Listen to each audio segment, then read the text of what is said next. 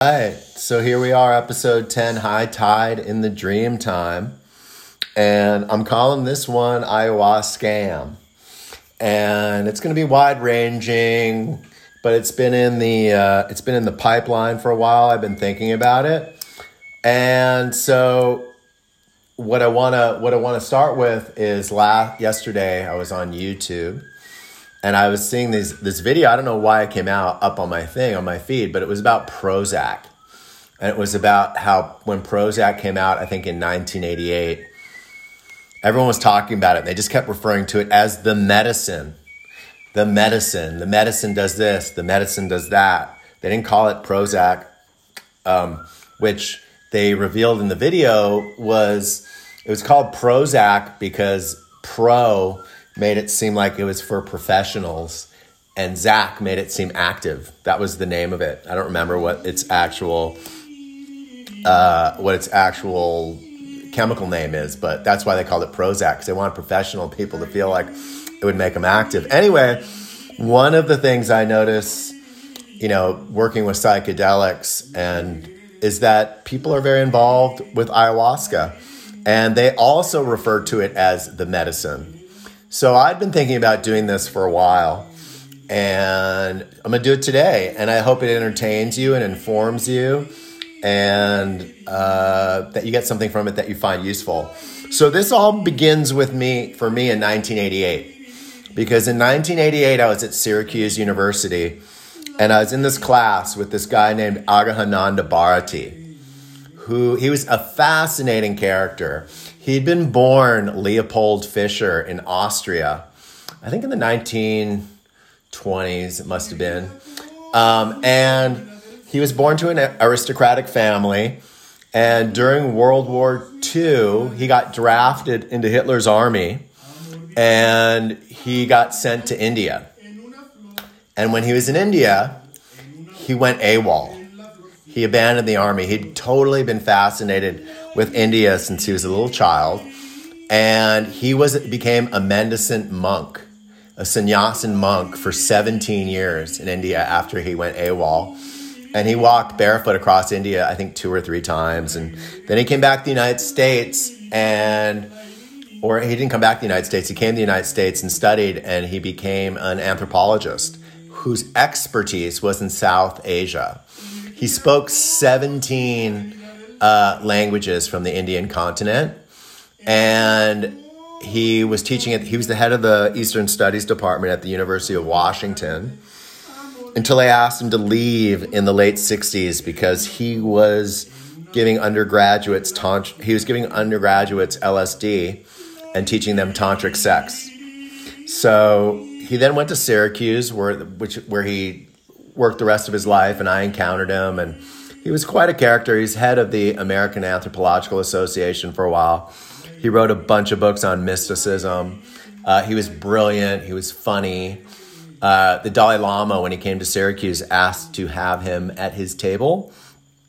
And when he sat down with the Dalai Lama and they were introduced, he said to the Dalai Lama, "You don't really believe you're the incarnation of the Buddha, do you?" And he said the Dalai Lama looked at him and shrugged and said, "Who else?"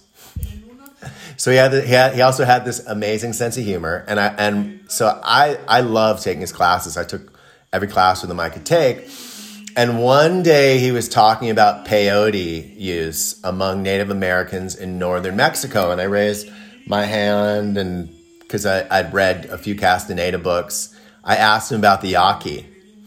And who are the tribe that Don Juan from those Castaneda books supposedly was from. And when I said it, this rage went across his face like I've rarely seen in my life. And he looked at me and he pointed at me and he said, "You read that liar Castaneda, don't you?" And I said, meekly, yeah.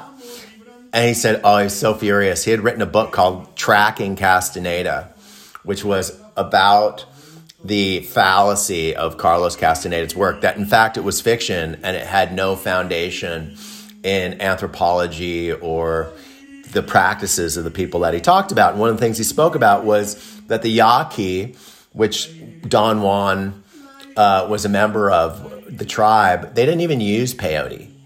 which is a lot of what the stories of Journey to Ixtlan and A Yaqui Way of Knowledge were about, these Castaneda novels in the 70s.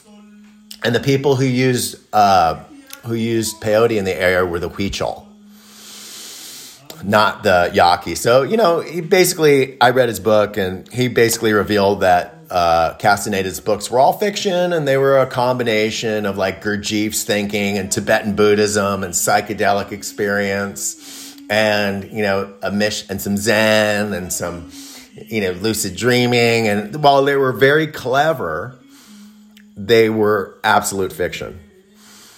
And I know a friend, and Castaneda, after he made all this money from those books, he basically had a coven in Los Angeles where he kept several girlfriends. He charged people extraordinary amounts of money to train them in ways of seeing, and basically create a cult around himself. And in fact, I have a friend who has a relative who was taken for millions by him. Okay, so it's part of what happened though after this was people kept going down to Mexico, to where the Yaqui were travelers, intrepid 70s hippies looking for Don Juan in the areas of Mexico where the Yaqui inhabit, as a sort of Hajj, and nobody ever found him because he existed in Carlos Castaneda's imagination. But what this experience with Bharati, Aghananda Bharati, did for me, besides humiliating me, was really make me look at religious developments in our culture critically. And so I'm flash forward, a few years, and I'm living in San Francisco. I'm going to graduate school at the California Institute of Integral Studies, and my new roommate she's a professor at the San Francisco Art Institute. And she also was in charge of the floats at the Grateful Dead shows that were at the Oakland Coliseum, which were kind of like their home shows. Like they'd make these floats for Chinese New Year or Mardi Gras or New Year's Eve. And she was sort of a supervisor on it. And she said to me, Robert, you have to come. I said, I have to come. Why? And she said, because you're a deadhead and you just don't know it. And I was like, nah, I don't think I am. But I'll come, because he seemed very fervently passionate about me coming. And I'll come. It sounds like fun. And I'd actually seen the Grateful Dead, I guess also in 1986 in Irvine at a show. And I kept just thinking, like, where's the part happen where you want to follow these guys everywhere? Because I sort of wasn't getting it. But anyway, so I go with her, and she had this like group of friends who were like artists and techies, and they were super deep into the Grateful Dead world, and they were involved with the organization, and they always had great seats at the Oakland Coliseum. They were always in like the 5th or 6th row, and one of the guys who was in the group was a guy named Howard Rheingold, who's a professor at Stanford now, and at the time was sort of the world's expert on virtual reality. This would have been like 1992. And he would travel to Detroit for the weekend and make $250,000 talking to the big automakers about what virtual reality was going to do for them in the future. He was living in Marin. He was a really bright guy, really eccentric. And they were a lot of fun. The shows were a lot of fun, but I still never considered myself a deadhead. But once another friend invited me to one of those shows, and she wasn't in the organization, and she had kind of crappy seats. And the crappy seats were kind of like in loge, like way back in the Coliseum. And, I couldn't really see anything, but she had a bag of mushrooms, and I ate a bunch of mushrooms. This is going to tie into today's thing. And because the seats were so bad, basically I laid back in my seat and closed my eyes and listened to the Dead play, which was sort of fun. And I had this I would say it was a semi-mystical experience where my eyes were closed and there was a depth, and I could see Indra's net, experience it, and experience the kind of web of existence that preceded this life, followed this life, and was interwoven in this very life, which I thought was very profound, even though it was at a Grateful Dead show. It did happen, and I also remember what woke me out of that reverie was riding the BART back to San Francisco, and when I got off the BART to get on the San Francisco railway system, there were a couple homeless people having sex in the hallway, and it was sort of like the depths of hell. It really sobered me right up. But anyway, so flash forward to, I don't know how many years later, 10, 12, 15 years later, and ayahuasca's happening, and I hear about it, and I read about it, and I read about this in a Huffington Post. Somebody wrote about the ayahuasca experience, and I got in touch with them because I was interested, and I demonstrated my psychedelic credibility with who I'd been educated by and all that sort of stuff, and they put me in touch with this group in Santa Barbara. And the group, they were fairly loose about admitting people. I knew somebody who'd been there who could sort of vouch for me. And I was curious, and I drove up to Santa Barbara to this rundown kind of like hippie enclave, and there were a bunch of cars in the driveway, and it instantly kind of had this like Burning Man feel to me. It was sort of surprising to me. And I felt a little nervous when I got there. And there's a guy standing out front smoking a cigarette. And I went and I made small talk with him, and I said, "Hey, how many of these you been to?" He looks at me and goes, "Oh, well over 100. And I thought to myself, wow, and you're still smoking cigarettes. So I started to get more and more kind of uncomfortable and hesitant about this situation. And, I talked to the people who are running it. One guy was in sweats who was running it, and when he got up, I could see the crack of his ass every time he got up, which made me feel really uncomfortable. And he just told me basically a lot of people were afraid before their first encounter with mama, he said. I think he said mama. And, it's normal to be afraid. And I just kind of thought like, oh, whatever, I've come up here, I'll do it. That was kind of how I did it. Like, I was just like, I drove up here, I paid for it, I'll do it. Even though I have weird vibes and this place isn't that clean, and there seems to be a lot of people in this room, I'll do it. So I did it. I went through the ceremony, the guy sang, and he was with his wife. And they're big people. They like travel the world doing ayahuasca ceremonies in Ibiza and Europe and Oregon and all that sort of stuff. And I drank the ayahuasca. And at a certain point, I was in the exact same realm that I was in at the Grateful Dead show with Bad Seeds. Indra's Net, same exact realm. I'm like, oh my God, this is just like psilocybin. Still profound. Still, a realm that was interesting and informative, but it was the exact same realm as that I'd had in Bad Seats on psilocybin at the Grateful Dead show. So I was pretty excited about it because I felt like, I'd gotten over my apprehension. I'd had this very profound state, and I was kind of coming down, and I went outside, and I was either meditating on the back deck, or I was doing yoga or something. I don't know. I don't want to be in the room anymore because it was making me feel claustrophobic because people were really suffering in that room, and I wasn't suffering. I just sort of had that bad Grateful Dead Seats experience.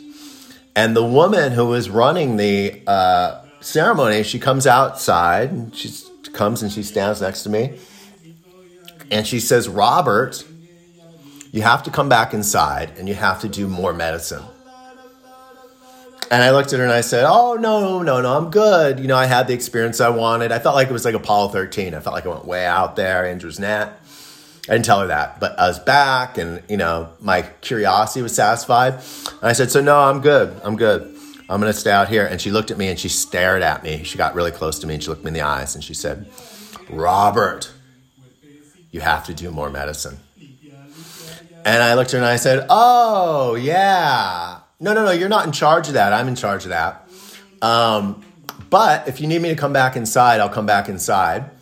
And, if it's upsetting to the group that I'm out here, I'll come back inside and join the group. But I'm done. I'm not doing any more medicine, like she called it. Like they called Prozac in 1988. And I went back inside because I didn't want to be disruptive. I wanted to be a good participant. And I went back inside and people were drinking more. And at a certain point, this guy started screaming at the top of his lungs, fuck this shit, fuck this, it's all fucking nothing. Really screaming at the top of his lungs. And he got up and he ran out of the room. And as he was running out of the room, he caught his feet in mine. And he kicked me like I was the borderline to freedom. Like I was his chains. And if he broke free from me, he'd be free forever. And he went into the next room and he just started screaming at the top of his lungs for about 3 hours. And after about 20 minutes of it, I'd had enough. And I went and knocked on the door and both people were inside with him. No one was out in the circle anymore, even though people were continuing to have experiences. And they sort of opened the door a little bit and they peeped it open. And I said, are you going to get him to stop screaming? Because somebody in this neighborhood's going to call the cops. Which is really what I thought. And they go, whoa, we're handling it. And I said, do you want me to get him to shut up? Because this is if you can imagine somebody screaming as loud as you've heard anybody scream. And they said, no, we'll handle it. So I got up in the morning and, the guy did scream for hours. And I got up, I was supposed to stay an extra day. And I left because I was like, I'm done with these people. It was pretty amateurish. And they kept calling me to come back. For days and weeks, because I don't know, I thought maybe there was a Yelp review of ayahuasca ceremonies and they were afraid I was going to rag on them. But, I thought it was somewhat ridiculous and, kind of unimpressive. And I went, wow, that's just like psilocybin. That experience was just like psilocybin, except for they kept blowing smoke at me and singing to me in Spanish. Anyway, so I know what people are thinking. People who really like ayahuasca, they're like, oh, you've never been to a real ayahuasca ceremony. And in fact, I had. Because afterwards, I told people about this and oh, you got to do this thing in Topanga Canyons. Real dude, he's Shipibo. He comes from generations of Shipibo shamans who do this. And I did it, and it was great. The guy was great. He played 10 or 12 musical instruments. He had a couple guys who translated as Spanish, and it was really the difference between seeing, a Grateful Dead cover band and seeing the Grateful Dead. It was warm, it was insightful, it was kind of luscious, and I had a great time. And I did it a couple times with him, and, I got a bit from it. And then a couple years later, a friend of mine, a really dear friend of mine, asked me if I could take him to an ayahuasca ceremony because he thought I'd know about those kind of things.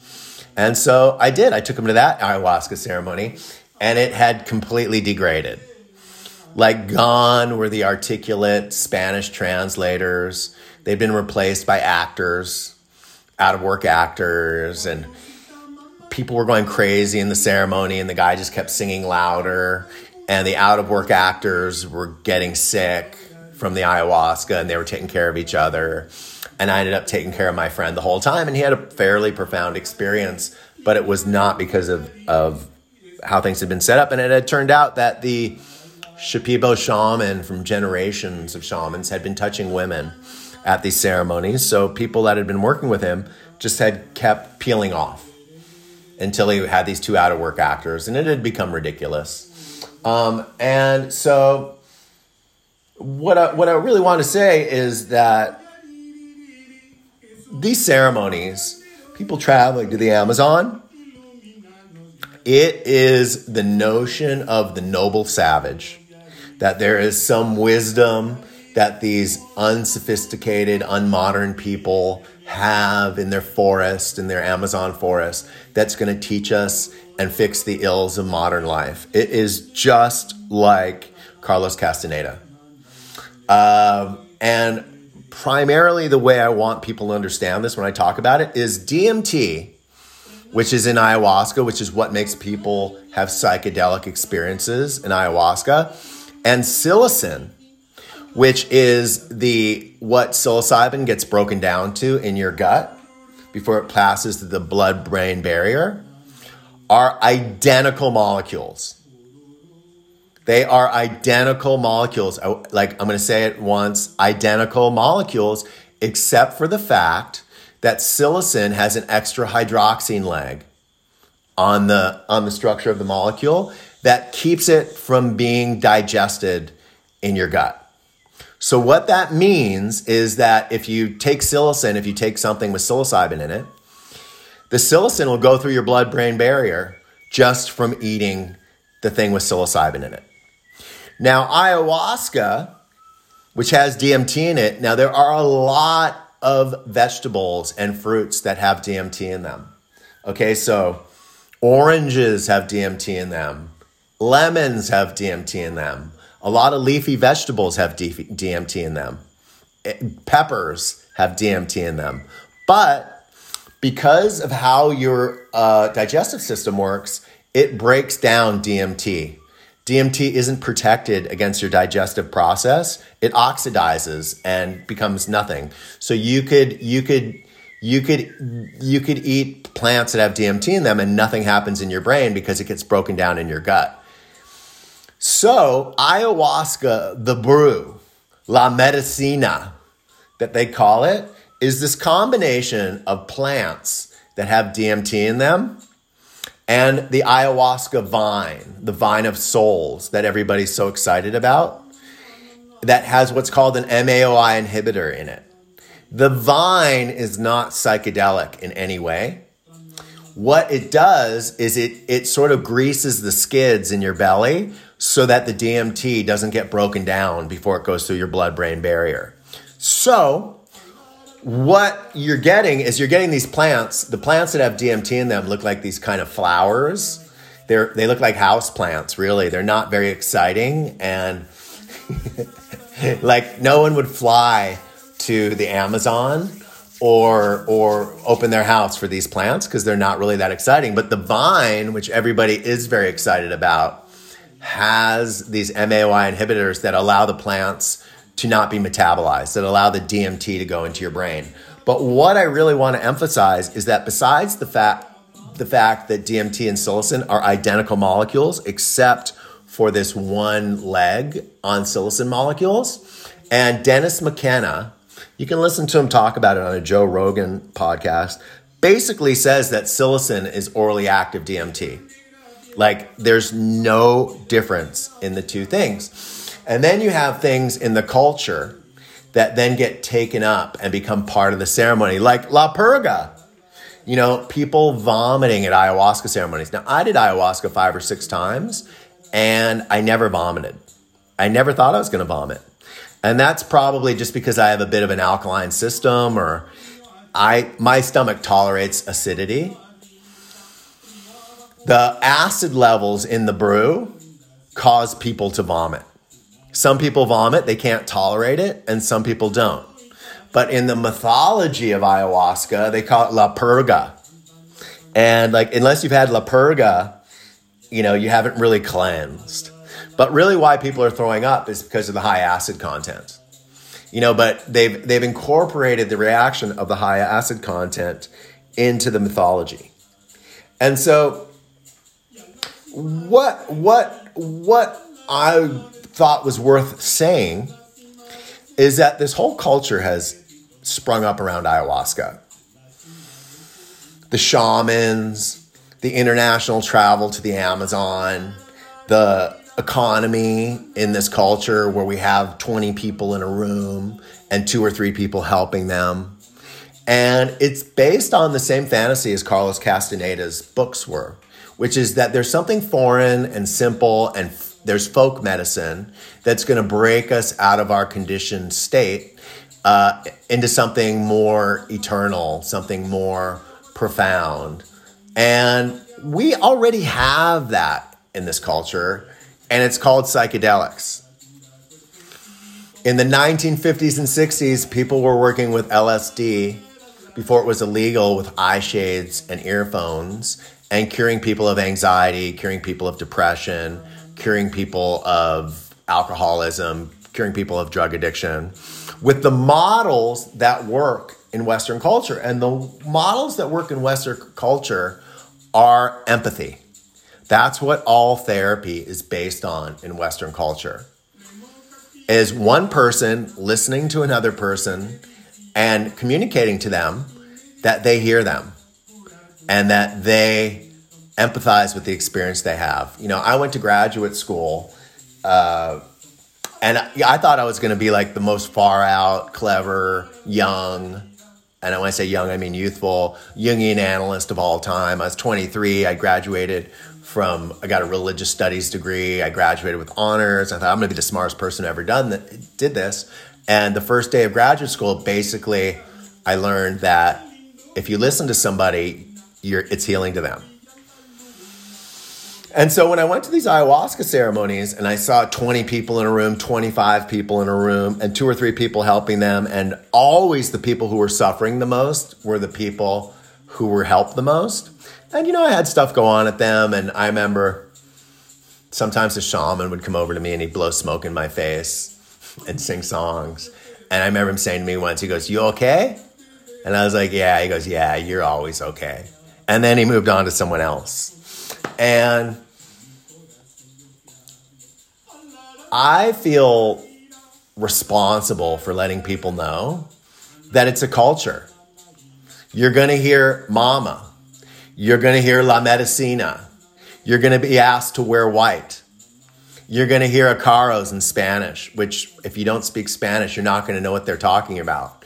You're going to have tobacco smoke blown at you, which I don't believe ever heal mapacho is what it's called.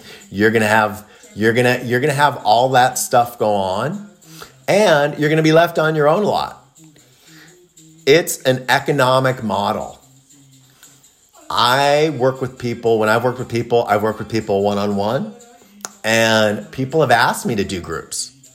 They want to do their friends, they want to do their relatives, they want to do their friends and their relatives. And I know I can't help more than one person at once. That my attention can't be spread that thin to actually be helpful to people. The ayahuasca ceremonies, it's an economic model which is designed to bring in as many people as you can at once. That's what it's designed for. It's designed to raise income of the person putting on the ceremony. Because if you really know what helps people is one-on-one contact. And I don't fault people for doing this because I think that there's a lot worse ways to make money. But I also see the thirst in the culture. And the thirst in the culture is for something profound and something eternal and something that exists outside of time and space, which is really just something that exists in the human mind. And there's a part of the ayahuasca culture that's exploitative and cult-like. And everything that's available in an ayahuasca ceremony is available in the psychedelic experience. It's not new. It's sort of like everything, that was in the Don Juan novels and the Yaqui Way of Knowledge novels. It was in Zen Buddhism. It was in Mahayana Buddhism. It was in people's psychedelic experience. It was in Gurdjieff's writings, which weren't really that profound. But my impetus in saying this is that people don't need to travel to the Amazon to have this experience. They don't have the most profound experiences aren't had in a group of strangers. They're not had in an experience where you have to be self-conscious about your expression or your suffering because you don't know the people around you, or the people around you are people that you have a relationship with who view you a certain way. It sort of reminds me, I saw recently in this Goop series, these people went, to Jamaica, and they did psilocybin ceremonies. And it was a group of people who worked at Goop. People were sitting with their bosses and with people that worked for them. And, you don't want to be a group with hierarchical relationships with people that you care what they think about you, or you care about what they know about you, or they care about how you suffer, or they care about what's embarrassing to you. You gotta do it in a way that you aren't feeling self-conscious at all, and you trust the person that you're working with. And so I just feel that it's super important that people get some objectivity on this experience, because I see so many, I guess I don't want to call them ayahuasca heads, but okay, I'll call them ayahuasca heads. And they have, it's a culture. And the culture will not heal you. Calling things plant medicines will not heal you. Sitting in large groups with strangers will not heal you. What heals is the direct encounter with your own experience. And you don't need all the bells and whistles. Nobody does. There are so many bells and whistles in your own consciousness. There's so many bells and whistles that if you contact them and allow them to move through you are going to be healing, that you don't need to add anything to it. Human consciousness is profound, mystical, holistic, and whole. And nobody has to do anything for you to have that experience. Nobody has to sing any songs. Nobody has to play any instruments. Nobody has to hold something that's foreign over you to keep you from having that experience. And I know this probably isn't going to be one of my more popular podcasts, and that's okay, but I really wanted to talk about it because it's something I see a lot. And I really work with a lot of people who've had traumatizing experiences in ayahuasca ceremonies because they just don't contain people's suffering in a way that has already been determined in our culture to work. And people are so quick to run to the other cultures. They're so quick to use the technologies of other cultures because of how they've suffered in their own, thinking that they're going to find something somewhere else that isn't in them. So I hope this has been helpful and entertaining and kind of fun, but I also hope that it's been informative and educational. And if there are people who've listened to this and they've had bad experiences in ayahuasca ceremonies, there's a reason that that's happened. And if this keeps anybody else from having experiences like that, I also know that people have had great experiences in ayahuasca ceremonies and been helped by them. And another thing that I'm going to sign off, I'm going to talk about is the frequency of it. I hear about people who do ayahuasca ceremonies every weekend, usually in Ojai, or every other weekend or a couple times a month, and my experience with working with psychedelics is that you have to integrate the experience you have with psychedelics before you have more psychedelic experiences. Like a psychedelic experience is like a dream. And if you don't get everything out of that experience that's intended, if you don't break down the experience into something that you can use in your everyday life, and you just then have another psychedelic experience, you're gonna, whether it's ayahuasca or psilocybin or LSD or 5-MeO-DMT, you're just gonna have the same experience over and over again. You're just gonna be like, you're gonna get there and be like, oh, it's this again. And it's gonna be like, hey, didn't I already tell you this? Why haven't you done anything about it?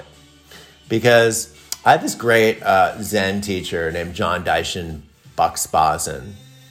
And I sat with him for about 10 years, and all American Buddhist teachers started with psychedelics. And I remember when I first went to this ayahuasca ceremony, he was interested in me talking to him about it. And I talked to him about it.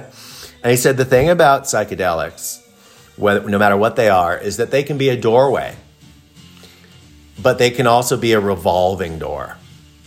And if you don't integrate your psychedelic experiences, if you don't get great meaning from them, if you don't figure out what they were about and then utilize that in your life, and you do psychedelics again, you're going to get a rerun. You're going to get the same information because the intelligence that is you is going to be like, hey, didn't we already talk about this? But you're still doing it, or you haven't really delved into this. So I'll show it to you again. And one of the things I see in ayahuasca ceremonies is people doing it continuously, 50, 60, 70, 40, 30 times. And if you're doing anything that much, it's becoming regular, you're not getting what's unique and profound about it. Because a psychedelic experience can be mined for a year. You can do a year of work on a psychedelic experience in your normal state and still get information from it. 6 months. Nobody needs to be doing it that often. And if they are, what they're actually getting addicted to is the disassociation. And what people love is the disassociation of being a Westerner in America, in the United States, and becoming an Amazonian primitive, an Amazonian native, or a Mexican native, or whatever it is. If it's going to India, it's becoming a native Indian. And it's our normative state that we have to tend to. We have to tend to the state that we're always in, and we want to incorporate these things into them, but we can't escape our normative state. We can just widen it using these tools. And the ayahuasca culture has put the cart a little bit in front of the horse. And so I'd wanted to make this for a while and really emphasize that there is no difference between psilocybin and DMT, and that a culture has sprung up around getting people to metabolize DMT. And you should know that. If you're in that culture, you should know that if you're considering sitting in a ceremony. And you should really be able to look at yourself and ask why you're doing that. And why the need for difference is so important to you in your development. All right? So I hope that this has been an entertaining story and has inspired some thought and will be enjoyed. And if you know anybody who is involved in this world and you want them to have this perspective, feel free to pass it on. All right, thanks so much. Bye-bye.